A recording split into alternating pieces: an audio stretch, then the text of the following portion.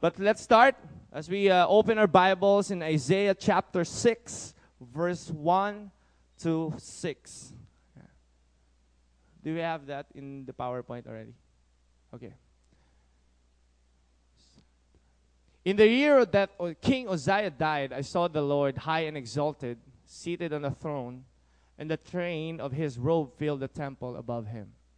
Were seraphim, each with 6 wings. With 2 wings they covered their faces, with 2 they covered their feet, and with 2 they were flying. And they were calling to one another, Holy, holy, holy is the Lord Almighty. The whole earth is full of his glory. At the sound of their voices, the doorpost and threshold shook, and the temple was filled with smoke. Woe to me, I cried. I am ruined, for I am a man of unclean lips, and I live among people of unclean lips, and my eyes have seen the King, the Lord Almighty. Then one of the seraphim flew to me with a live coal in his hand, which I have taken with tongs from the altar. With it he touched my mouth and said, See, this has touched your lips. Your guilt is taken away, your sin atoned for. Then I heard the voice of the Lord saying, Whom shall I send? And who will go for us? And he said, Here am I. Send me.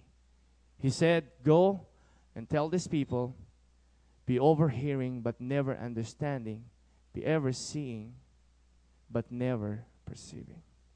Father, we thank you, Lord, for this wonderful morning. We are so privileged to be here to learn your word. I pray that your Holy Spirit move in a very special and powerful way in our hearts today. May we honor you and glorify your name. In Jesus' name, amen. Yung sinasabi ho sa Isaiah ay 3,000 taon na ho nakakaraan, at every time po na i-describe ang worship, ito po yung pinagbabasihan. No, this is one of my favorite chapter sa verses sa Bible. Nung nakita ho ni Isaiah ang Panginoon, nakita niya maanghel, no, lumilipad, siya po ay nakita niya ang kanyang sarili na siya ay makasalanan. At sinabi niya, dineclare niya that holy, holy, holy is the Lord God Almighty. Ngayon, bago tayo pumunta ho dyan sa ating pag-uusapan ngayong umaga, nais ko pong itanong sa bawat isa at itanong nyo sa inyong katabi. Ito po ang pamagat ng ating pag-uusapan ngayon. Why in the world did you come to worship today? Pwede mo bang sabihin sa katabi mo, why did you come today? Yeah. Many of us, marami ho sa atin, na kapag ka Sunday, no, ginagawa nating optional. Nag-iisip tayo, sasabihin natin, magsisimba ba ako ngayon? Teka lang. Ganito gagawin na, sasabihin na, magsisimba ba ako ngayon? Wait lang titignan ko yung schedule ko kung may gagawing akong iba. So I'm gonna check my schedule. If wala, okay, I'll go to church. But kung meron, wait lang, church. Meron pa, na-observe ko sa iba pong simbahan, kapag ka may laban si Pacquiao, nawawala sa church. Na? Hindi ko alam kung bakit. Hindi nila maiwanan yung laban. Nakaupo na sila doon. Sinusundan nila. Kahit ang dami pa namang laban bago si Pacquiao, gusto nila, ando doon na sila nanonood. Ang gagawin nilang solusyon, siguro attend sila ng express service. Daming tao. Pagdating ng mga alas 10, wala na. No? Nakagigising ka naman pala ng maaga. Nalilate ka pa rin. Bakit pag may laban si Pacquiao, ang aga mo? Pagpaumainin niyo po ang aking mga... Na-observe ko lamang po ito. No? Ako po ay napupunta na sa iba't ibang mga simbahan, even sa aming church. Uso po yan. No? Kapag ka may laro, no, lalo na ngayon, playoffs ng NBA, yan, medyo nawawala. At iba naman po sa inyo, pumupunta kayo ng simbahan because it's a habit. Kasi nakasanayan mo na eh. And it's a good habit. Wala naman po masama yun. Hindi naman siguro masama na, okay, Sunday, church na naman. No? Naging routine mo na. At meron naman po dito, na pumupunta ng simbahan dahil po sila ay nag-struggle. Marahil ikaw ay may problema, marahil ikaw ay may kaaway, kaya ayaw mo sa bahay, church ka na lang. No? Maaaring naman pong mabigat, no? Malungkot ka. Nag-away kayo ng misis mo. No? O kaya nag-away kayo ng girlfriend, boyfriend mo. Binasted ka lang nililigawan mo, mag-church ako. But there's something lacking in that answer. Because sometime earlier in our lives, we didn't come to worship out of habit. Hindi tayo pumunta dati noon, nung tayo ay naligtas, nagkaroon ng personal relationship sa Panginoon, dahil lang, habit lang natin to. Tama ho ba yun? We had to make the decision that this was a discipline we wanted to follow. Diba? Kasi alam mo dapat ka nasa simbahan At ang huli po, mayroong pumupunta rito sa simbahan dahil ginising ka ng asawa mo at wala kang choice. Kaya kailangan mong umattend. Kasi pag hindi ka umattend, di mo sinama asawa mo, mag-aaway kayo buong linggo. Na? Sige, subukan mo lang. Huwag ka sumama sa akin. O kaya, dahil sinama ka na magulang mo, wala kang choice. Bakit ka nagsimba? Wala, si nanay sinama ako Now, ngayon po, meron akong tanong. Uulitin ko yung tanong ko. Why come to worship?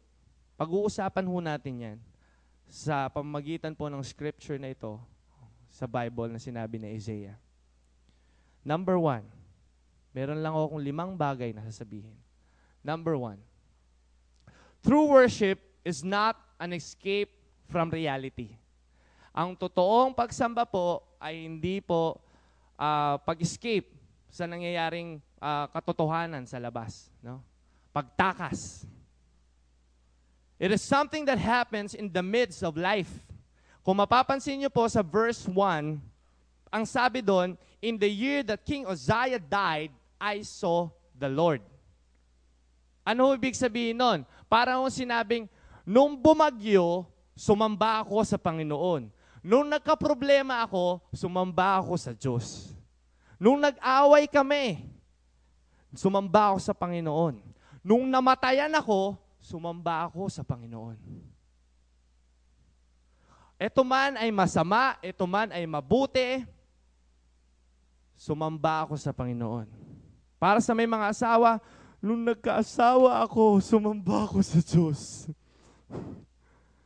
O minsan naman, blessing.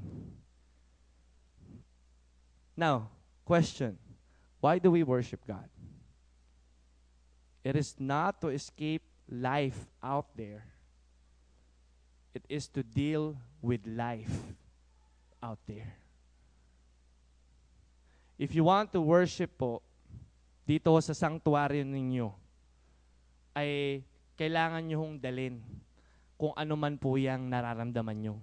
Hindi o excuse na dahil ikaw ay malungkot, dahil ikaw ay may kaaway, hindi ka pupunta sa simbahan. Amen po ba? In the Old Testament po, sabi sa Psalms 86 verse 6 and 7, hear my prayer, O Lord, listen to my cry for mercy. In the day of my trouble, I will call to you, for you will answer me. It is a natural part of worship to bring with you the concerns of your life. We gathered here, if we bring our fears of life, worries sa family, concerns na nangyari sa labas, and we seek God's comfort and guidance. Kahit alam natin, pumasok ka dito, bago ka umuwi, meron ka nang haharaping problema. Minsan nakakadala ho yun, di ba? Yung parang, ang hirap sumamba sa Panginoon, ang sikip ng dibdib ko. Kasi alam ko, pag uwi ko sa bahay, problema na naman No? Kahit na ano po sanang sitwasyon, I encourage you, and even kami ho, no? Let us encourage each other. Kahit na ano pong sitwasyon ng ating buhay, we have to worship the Lord. Number 2.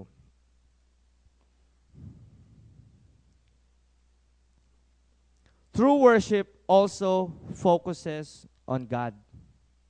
Yan. Dito tayo medyo uusap ng konti. Kaibigan, usap tayo. This is where many of us make a mistake. We assume that worship focuses on us. Marami po akong naririnig o nakikilala na that they are going to church at sasabihin nila, ay, di naman ako masyadong na-bless sa church. Kasi ang gulo-gulo, ang init.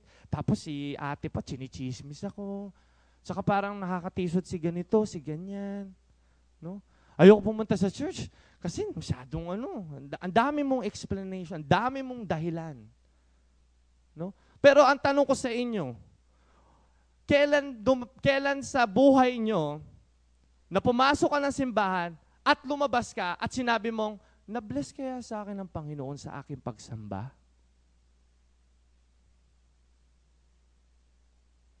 Natuwa kaya siya nung ako'y umaawit? My brothers and my sister and my friends, worshiping God is not about you. You came here not to be blessed. You came here but to bless God. Stop focusing too much of yourself. We are created. We are made to worship God. So why do we worship? We worship so that we can get something out of that experience, but we also ought to worship primarily so that God can get something out of it. Madalas po ang ginagawa natin sa band, sa worship team is para ma-entertain tayo, no? Parang we depend on, good music, yes, I will worship. Or bad, na out of tune, okay.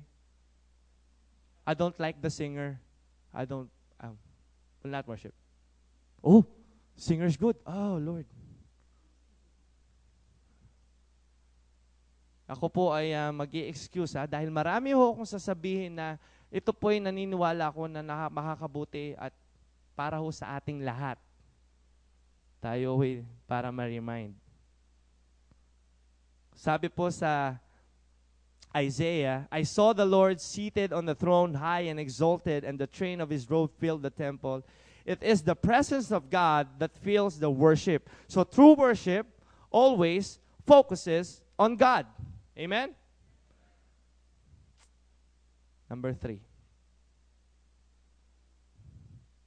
True worship always begins with an awareness of God's holiness. Ulitin ko ho, true worship always begins with an awareness of God's holiness. We've lost something out of that in our worship services. Minsan ho kasi, hindi natin naiisip at hindi natin parang alam na, o hindi tayo aware, no? Sa madaling sabi, na kaya ka nandito dahil po ang Diyos ay banal. Paano ka makakapagsamba? Paano ka ma-amaze kung ang knowledge mo sa Panginoon ay hindi mo alam na siya ay holy? Ang alam mo lang, describe God. Oh, He's my friend. Okay, that's good. He's my Savior. Okay, that's good. He's my provider. Okay, that's good. But remember, my brothers and sisters, God is holy and you have to worship Him. He's not just a little body. No, oh Lord. No. At the same time, siya po ay banal. No, you have to be aware of that. Kasi kung hindi ka aware, ang mangyayari dyan, wala hong manifestation sa ginagawa ninyo. Okay, let me excuse myself again. Ito po'y para sa atin. I'm gonna say this. I know it's kinda... anyway, I'm gonna say this. There's no such thing as this is my way of worship. Okay. What I mean is, kapag ikaw po ay sumamba, kailangan ho merong manifestation. Hindi ho po pwede na sasabihin mo, nakatayo ka lang at sasabihin mo, sumasamba ako. Paano mo nasabi yan? Because this is my way of worship. No! Ang sabi sa Bible, this is how you worship. Ibig sabihin, no, merong pong guide. Ayan, ho. Sabi sa Bible, declaring of thanks, clapping of our hands, shouting, no? Ang dami, ho. Singing, lifting our hands, being loud. It's okay not being loud, pero yung in a sense na you're cheering for the Lord, no? Naiintindihan niyo ba ako, mga kaibigan, mga kapatid? It has to, meron dapat pong manifestation. Kasi hindi mo pwedeng sabihin na you surrender your life. For example, no? Sabihin natin, hinuli ka ng pulis. Sabi ng pulis sa'yo, freeze. No? Surrender or you're gonna die. Ano sasabihin mo? No. Diba? Sometimes, you will raise your hands, you know? Diba? It's the same thing. If you know God is holy, and if you acknowledge and you are aware sa kanyang attributes, no? Kayo po ay sasamba. Magmamanifest ho yan. Imposible ho talaga. Now, kung walang nangyayari, I think, kailangan ho nating malaman. We have to know that God is holy. Now, alala nyo si Moses? Kilala nyo si Moses? Diba? Siya yung gumawa ng malaking barko, no? Sabi niya ba? Si Moses, no, may dala ng 10 Commandments, no? Nung pumunta siya sa Mount Sinai, no, meron ho doong fire. No. Nung nalaman niya, that's the presence of God, he was afraid. Natakot siya. Naghubad pa nga siya ng tsinelas, di ba ho? No, hindi niya sinabi nung umapoy, sabi niya, oy, fire, wow. No. Naging aware ho siya. And he was afraid. Because meron siyang knowledge that God is holy and he believes yung presence ni God nandun. So, nakita ho sa kanyang kilos. Amen ho ba? So, why do we worship God? Sasabihin ko ulit, because He is holy and His holiness demands our attention. Number 4. True worship also helps us understand ourselves and our shortcomings and to seek God's forgiveness. Ulitin ko ho. True worship also helps us to understand ourselves and shortcomings and to seek God's forgiveness. In Isaiah, the heavenly beings sing, Holy, holy, holy is the Lord Almighty. The whole earth is full of glory. And immediately, the prophet, si Isaiah po, nung nalaman niyang banal ang Diyos, immediately, sinabi niya, woe to me. And he speak of his own sinfulness. Nalaman niya siya ay makasalanan. No? Kasi alam niya ang Diyos ay banal. So you cannot come into the presence of God without aware of your own unholiness. Hindi mo pwede sabihin na papasok ka sa loob ng simbahan, ay, okay lang ako. No? Wala akong ginagawa. Sabi ko sa Romans 3:23, all have sinned and fall short of the glory of God. So that is why in worship, a prayer of confession is always present. And what happens after a prayer of confession? The assurance of pardon. So it is impossible for a Christian who will come inside the church to worship God without acknowledging that God is holy, acknowledging that he is a sinner, he is unholy, and asking forgiveness kay God. Hindi, imposible ho yun eh. Kaya ho nangyayari, kaya ko sinasabi sa simula, na baka habit na lang yan, kaya kayo nandito. Mundane, parang routine. Kasi every Sunday, I have to be here. Pagka wala ako dito, hanapin ako ni pastor. Te-text ako, where are you? Why you're not here? No? Tapos sasabihin mo, nakakahiya naman, nahihiya ako. Again, nakafocus na naman sa'yo. No? Parang, I don't wanna go to church. Kasi, parang ang sama ng pakiramdam ko. No? Laging ko. Malamang may Chinese lahi mo no? Ko.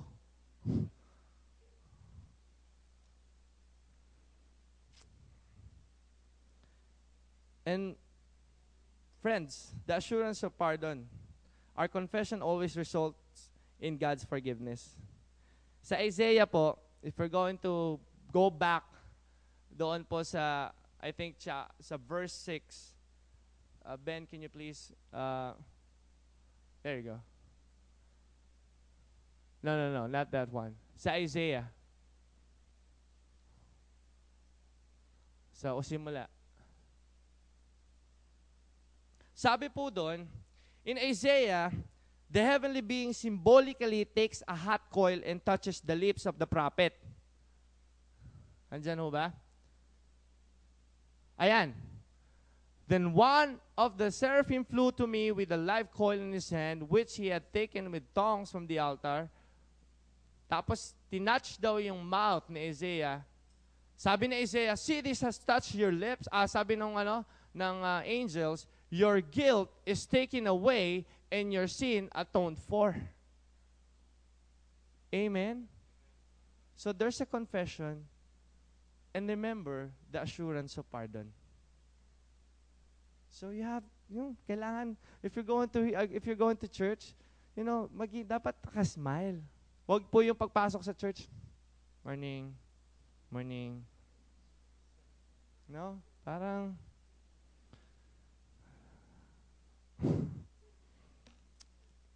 1 John 1:8 and 9, if we have no sin, if we say that we have no sin, we deceive ourselves and the truth is not in us. But if we confess our faults, He is faithful and just and will forgive our sins and cleanse us from unrighteousness. Now, question again, why do we worship? One reason is to be able to experience that forgiveness. No? So kung ako sa inyo, imbes na kapag malungkot kayo, no, or if you have you're really down sa inyong buhay, or you made a mistake, instead of going somewhere sa inyong neighbor and then magchichismis kayo at kukwento mo, or going to the mall, parang, I'm going to the mall. Why? Because, I don't feel good. I think it's better if you go to the church and worship the Lord. Number 5 and last.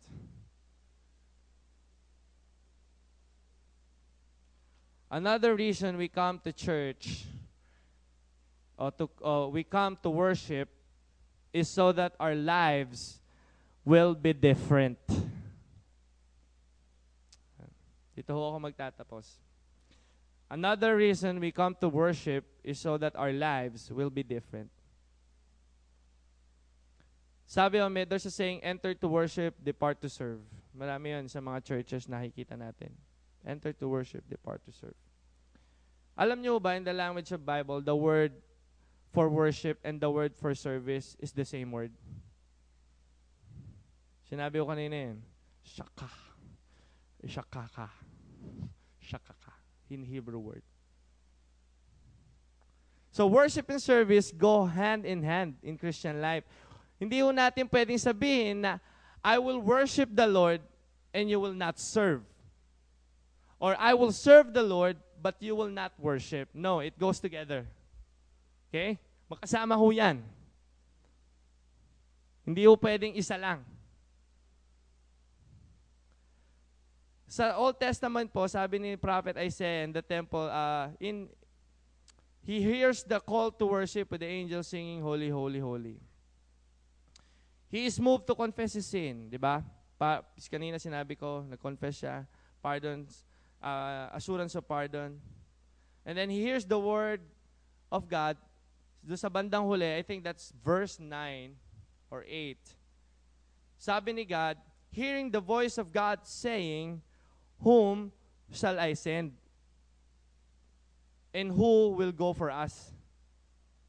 So after you worship, after you listen to the word of God, has to be meron siyang kaduktong. It doesn't end there.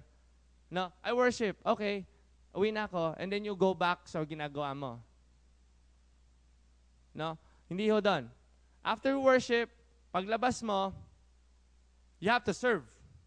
Kaya nga sabi po na Isaiah, nung sinabi ng Panginoon, sino isisend ko? Whom shall I send? Ang sabi ni Isaiah, what? Here am I. Send me. Now, can you ask question? Can you tell the person beside you, are you ready to serve?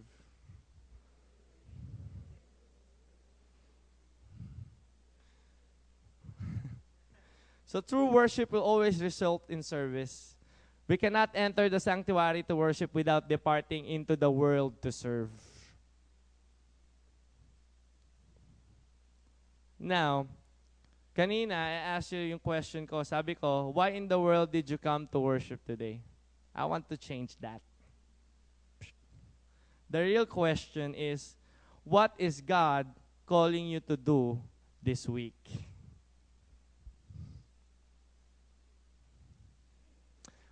Nung pumunta ko kayo sa simbahan, iniisip mo, ano bang dahilan ko? Bakit ako sasamba sa Panginoon? Sana ho, paglabas ninyo, ang susunod na tanong, ano ba ang gagawin ko para makapag-serve ako sa Panginoon? Nakakalungkot itong isipin. Marami na ho ngayong mga sinasabi lang like so-called Christians na they just go to church because they were obliged dahil dun sa kanilang kaibigan, kanilang kamag-anak, dahil nakasanayan na ho nila. What we have learned today, it's a reminder para ho sa ating lahat. It's a reminder. Maybe some of you will hate me. Some of you will give a smile sa akin. To be honest with you, I don't care. The reason why I'm standing here, because all I know is I love the Lord and I love you all. And I wanted to share this because I think and I believe this is something that we need to do.